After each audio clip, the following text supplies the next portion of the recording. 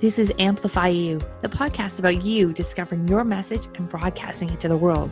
If you're a coach, author, or speaker, you'll want to tune in. If you're looking for the best return on your time investment to get your message out to the world in a bigger way, we're giving you full access and behind the scenes look of how we're running our podcast, how our clients have found success, and what you can do to launch your podcast today. The world needs your message. I'm Michelle Abraham, the host.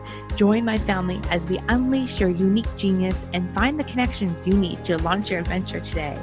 Join us and let's get amplified. Hello, Amplify You. Michelle Abraham, your host here today. I am joined for an Ask the Expert interview with Eugene Mandelcorn. Eugene, how are you today? I'm fine. And you? I'm doing well, thank you. I don't think anyone's ever asked that back. I'm doing really good, thank you. That's conversational. That's right. It is conversational. That's what we love about podcasts. So we're bringing you on today because you have some really exciting projects, and I've always been fascinated by what you're up to because you're kind of like leading edge. You're leading us into like the new age of doing things, whether it's Web3 or I had you on our NFT summit. You're creating new things in virtual reality and in new types of movies and cinema and things. And so I wanted to bring you on and let's find out from Eugene what's happening, where like the cutting edge information is coming in. You're even creating a brand new borderless studio, which is fascinating. So talk to us. What are you up to, Eugene, and what's going on in your world? Well, I've been always on the cutting edge. People describe me as far outside the box that sometimes I forget where the box is and what was in it. So I have to surround myself with people that keep me grounded. Right. So I started out as a screenwriter, and I had a lot of chutzpah. So I got into a lot of big people in the industry, big producers at big studios. And they actually read the scripts, but they said, I've never read anything like this before. I don't know if we can make it because we're in the business of making money and we don't know if this is so new and different. We don't know if it'll make money. Right. So I found out after a number of years that I was writing in a genre that didn't exist. Right. Okay. And most films that you go to see are basically entertainment. Okay. And sometimes they make you forget about your daily problems. That's another thing, like an escape. So the kind of films that we want to make are films that actually offer solutions to the problems that we face every day that can actually change the world around us. And so what we've developed a studio. It is a studio without borders or walls, an international studio. And we specialize in this new genre of film called the solution genre. Yeah, so fascinating. I love that. And what we did during the pandemic, we shot the first solution film in the history of the cinema. And that's what the poster is behind me. So it's called Lead the Way, right? And so can you tell us a little bit about the film? Okay, well, I'll tell you. One of the most important things is that things are not the way they look always. Don't judge a book by its cover, okay? The main character in the film is Patrick Lee. He's legally blind and autistic, the perfect candidate for president of the United States. Okay, and you see he's wearing something there. Can you tell what he's wearing? Is he wearing like virtual reality glasses? It looks like. So for those of you that are listening to this, Eugene's got a poster in the background of the film. So that's what we're looking at. And he's got a boy with a megaphone and he's wearing a colored shirt and he's got the American flag behind him. And it looks like he's wearing virtual reality goggles. Or glasses. Yes, 99% of the people think that's what he's wearing.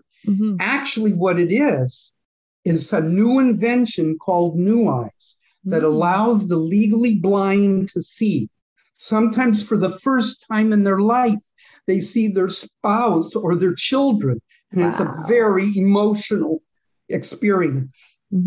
And so there are over 250 million people in the world who could be considered legally blind, and they don't know about this new invention. But it is throughout the film. It is woven into the fabric of the film because the main character is legally blind, and this is the only way he can see. Wow. So are these glasses are real, or this is part of the film? They are real because we had to make a deal with New Eyes to have this invention in the film. Yes. So, and this is not the only solution in our film. Cool. I originally wrote 12 solutions into the script. Yeah. But the director read it and said, "Oh my God, this is going to be a 3.5-hour epic. Nobody's going to watch a 3.5-hour movie, especially in a new genre they've never even seen before." So you're going to see some of your solutions for the next one. So he told me, cut it in half. We cut it in half. It's an hour and 41 minutes, the film. And now we have the material, like you said, for the sequel. Great. I love it. I already got the sequel planned. So what makes this a new genre? Well, because it actually offers possible solutions to the problems we face every day. Okay. And a lot of people in the industry, I've talked to them about it, and they keep on saying, well, film can't do that. Feature films can't actually solve problems. Maybe they can inspire you to take action in one way or another. Okay. So I said, well, kind of in Lead the Way, that's what we do. We really don't solve the problems. We do show possible solutions. So in the sequel, and it's true, it was written into the second half of the script, we actually implement solutions. Oh, cool. Actually in the film. So it's the closest to a documentary. If people ask, what is the closest genre to a solution film? It's a documentary, because documentaries sometimes actually offer solutions to problems and show those solutions as they shoot the film, you know? So it's a meld between the documentary and narrative fiction. Yeah, very cool. So now, is this a true story? Well, obviously it's not a true story because he's not president of the United States yet. So it could be future pacing a true story. Right? Yes, a lot of it is speculative fiction too. Some of the things in the film have not happened yet, but they could happen tomorrow. You know, that's how realistic it is. Very cool. So where did you get the idea for the film from? Well, to make a long story short, I came a fraction of a second from death when I was a young man. And at that time, I wanted to change the world for the better. I figured there's a reason that I lived. Okay. And I thought I wrote the greatest screenplay ever written. And that's what I told you. I brought it to the studios and they all couldn't make it. They couldn't take a chance. It was so different, you know? And so that was when the idea started. It was that first script. Some of the material from that first script over 50 years ago is in this film. Wow. So I've been thinking about this for a long time. I've been writing scripts for a long time, but I've been mainly a producer and producing other people's screenplays. Right. And whenever I would ask a writer to write a solution film, it took too much time to explain it to them, how it worked, you know, because it has a totally different structure than a standard film. Yeah. So it was very hard to get another writer understanding what it is. Yeah. I mean, just to kind of like invent a whole new genre of film is kind of a whole unique situation in itself. So did you know that you were creating a whole new genre, or did you have to create the whole new genre because it wouldn't fit in any of the others? Well, what I had to do was, because nobody else was writing in this genre, I had to figure out, I studied film. I'll tell you what, I was told by all these producers in the studio said, you've got to learn your craft. You know, you can't write like this. Nobody's going to make your film, you know. you have to go to film school. So I tried to get into UCLA and USC in Southern California because those are the best film schools. But I couldn't get in. I didn't have good enough grades. And even if I did, it was too expensive. They were too expensive. I didn't have the money. So I was walking down Hollywood Boulevard because I was in the city where I wanted to be. Because that's what you do. Yep. Yeah. And I was walking dejected with my head held low, looking down at the stars on Hollywood Boulevard, And then I looked up and I saw a sign said new film school opening. And I walked in and talked to the person who was running the school. And I said, I would like to take courses here. How could I do that? And he said, well, we won't be opening for a few months, but if you would like to be on staff, we're looking for staff, you can take the courses for free. Oh, perfect. So I had a job and an education at the same time. So when I started signing people up for the courses, I said, oh my God, this is not like USC or UCLA. This is amazing. Because if you wanted to study comedy, you could take a course from Lucille Ball. Wow. If you wanted to study directing, Orson Welles was teaching directing. God. So anyway, that's where I got my education. And I found out from the instructors that I was writing in a new genre that didn't exist. And I learned that you have to put in a little bit of other genres in there, like you were giving somebody medicine. You put a little sugar or spice in there to make it taste better. Yeah. And then it's like, oh sugar and spice God. To make it nice. Yeah. So that's how I started developing how to write a solution film and make it so it's digestible, so people don't reject it. They think, wow, this is interesting. This is different. Yeah. But it's got enough in there to make them, to whet their appetite, Right. So now you've been involved in some games, some gaming, virtual reality things, NFT, crypto coins kind of thing. So how have you always been so far ahead of the curve? And as you said, so far out of the box, so you don't know where the box is. So what do you think has been some of the things that have contributed to that? Just always thinking outside the box. I think when I started, after I finished going to school, at this school, I guess I could say the name of it, couldn't I? Sure. Sherwood Oaks Experimental College. Okay. It still exists today, but the guy who started, he's no longer around. So, but anyway, I was really upset because I had not made it big in the industry. I thought I was going to be big, And so I was depressed again. I invited some other students who also were wannabes into my living room, and 5 of them showed up. And the 6 of us wrote down on a piece of paper what credit we wanted on our first feature film. Okay? We're all wannabes. And then we brainstormed, what is that feature film going to be like? What's it going to be about? So 18 months later, we screened it during the Cannes Film Festival in France. Yeah. And we were surrounded by other filmmakers who wanted to work with us. And that's how we developed an international filmmakers organization. Yeah, that's great. Which I ran for 20 years. So, now you have a borderless studio. So what does that look like? What is that? It's not like co-working for filmmakers. It kind of seems what that is like.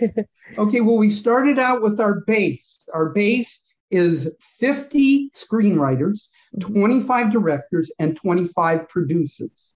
Okay. And we specialize in a whole new genre, the solution genre. Okay. Are you familiar with Blumhouse? No. Okay. That's was a production company, started small and became very big. But they specialize in horror films. Okay. Yeah. And most young filmmakers make horror films, right? Why is that? Because 2 reasons. One is because they don't need stars. If they can scare you, they don't care who the actor is. Right. That makes sense. Okay. And if it's a star, they don't think they're going to be killed. Okay. So it's not as scary, right? Okay. So, and the other thing is they don't take a lot of money to make. They're inexpensive to make a horror film. Okay. So the same thing with a solution film. A solution film, we don't have any stars in this film behind us. Okay. Behind me. Because you don't need stars for a solution film. The solutions are the stars of the film. Right. Yeah. Okay. Cool. I love how that's like kind of changing the way film industry, like this, the actors are not the celebrities, it's the solution. That's very cool. Right.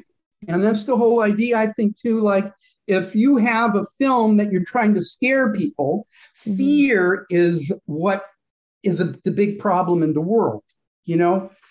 Fear leads to hatred, and then hatred leads to violence. And yeah. So it's and that if we make films that solve people's problems, they will be uplifted. They'll think anything is possible. Yeah. They'll be, that's what we're trying to do. And so looks like we might get funding for another solution film too, written by one of our members of our studio. So that's awesome. Yeah. And so the funding would be coming from organizations that want to support it, or they're like part of the solution in the film? Okay. We could have companies that have developed products that they want to advertise in the film. And of course, we can be advertisement for their product. Yeah, that is one way. There are a lot of organizations that are foundations or philanthropic, and those will be interested. But right now, like, we got a distributor for Lead the Way. I don't know if you ever heard of Buffalo 8, but they're an up-and-coming distribution company. And they are now looking at one of our other projects for funding it. Yeah. So, it just will snowball eventually. That's what I feel. Yeah, well, it's fascinating what you're up to, Eugene. And so I want to thank you for sharing that with us today. And, I know you're into becoming a podcast guest and getting out there and sharing this message. So what kind of shows are you looking to get on? Well, I'm looking on shows mainly that have to do with entertainment. But eventually I would like to be on national shows, like CNN and the BBC, and I would like to speak to the United Nations, Nice. Yeah. So I have big, crazy goals for an old guy. And as you said earlier, the Jewish term chutzpah, right? You got chutzpah. Yeah, chutzpah. Yeah, I would like to be. I thought I heard you sneak that in earlier. For those listeners that didn't know what that was. Anybody who knows Grandma Moses, I want to be the Grandma Moses of filmmaking. I like it. That's awesome. Well, Eugene, any last words for our audience today, as we now have been inspired by your new genre that you have? We know to look out for these new kinds of films, solution-based films, which I think will be super valuable. People are really into documentaries, things that are real, things that we can see that are going to make an impact in the world and help make an impact in the world. So love what you're up to. Any last words for our audience today? Well, I would say that think positively, always think positively, no matter what circumstances you're in or what your background is. I started out when I was a teenager. Well, not teenager, I was in my 20s, living in a tent in the center of the city. So I didn't even get into that, but that's where it all began. Yeah. Wow. Good for you. Yeah, and now look at you. So that's awesome. You've got lots of chutzpah. I haven't lost that. Yeah, that's amazing. No, and I would like to bring more talent to these podcasts too. I think there's a lot of talent out there that needs to be discovered. Absolutely. Yes. Well, we appreciate you being here, and thank you so much for being on Amplify You. Amplify You family, go on there and check out Eugene. Where can we find out more information about you? Okay, well, you can go to leadthewaymovie.com. Okay. That will tell you about the movie and also tell you about the new way that we're advertising it, which is video games. We're going to be advertising films with video games that eventually will replace the 100-year-old, century-old trailer. So awesome. And so for those of you that cannot see what the sign says in his background, it's spelled LEE''D.